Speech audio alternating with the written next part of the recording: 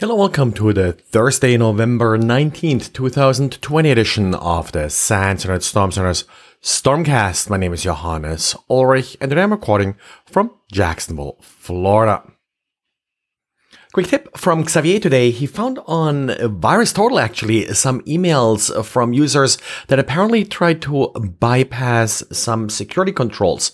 A lot of companies make it difficult to attach files to email, so users try to find alternative ways to transmit files they need to transmit for business. In this particular case, a user did upload it to an OwnCloud account, which in itself is not bad, but apparently the recipient didn't have access to the OwnCloud system, and as a result, the sender just sent their credentials along and essentially shared the account. Shared accounts are always bad.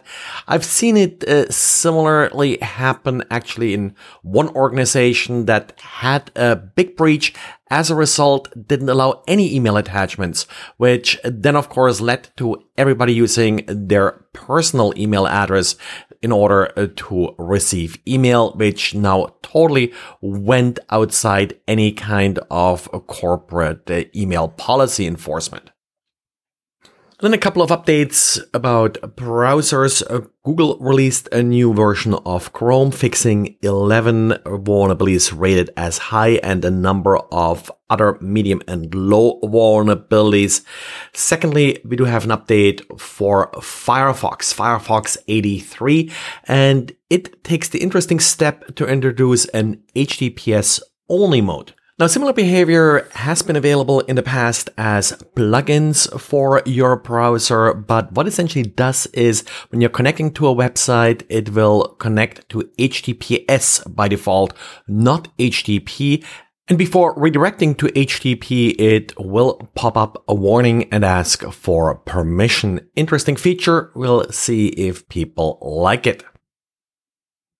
And Microsoft released an out-of-band update for Windows 10 and Windows Server, fixing a problem with Kerberos authentication. This was not necessarily a security vulnerability per se, but really more an availability issue in that Kerberos would fail. This is an optional update, and part of the issue that Microsoft is addressing here is that ticket renewal and tasks like scheduled task and clustering might fail. So if you had issues with that and you think Kerberos was to blame, you probably do want to update your Windows system. This should only affect enterprise systems.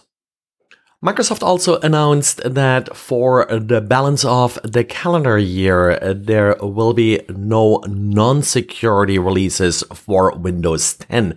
So the releases you sometimes got the third week of the month, they will not happen in December, but you will still get the normal second Tuesday or second week of the month security patches. And with everybody these days juggling multiple video conferencing solutions at the same time, you probably also are affected by an update to WebEx. Cisco fixed a vulnerability in WebEx that allowed meeting participants to have full access to audio, video, and chat without having themselves being displayed in the participant list. So these ghost users essentially cannot be seen by other participants, and users expelled from a meeting may actually remain within the meeting as one of these ghost users. So definitely want to update WebEx in order to fix this vulnerability. And this affects Cisco WebEx Meetings as well as Cisco WebEx Meetings Server.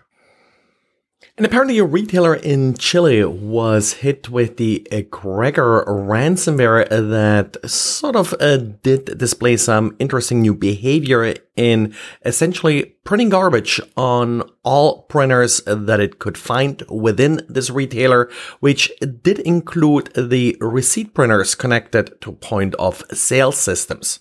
An interesting video was posted on Twitter showing how fast these printers will spit out paper and essentially just covered with gibberish. Well, that's it for today. So thanks for listening and talk to you again tomorrow. Bye.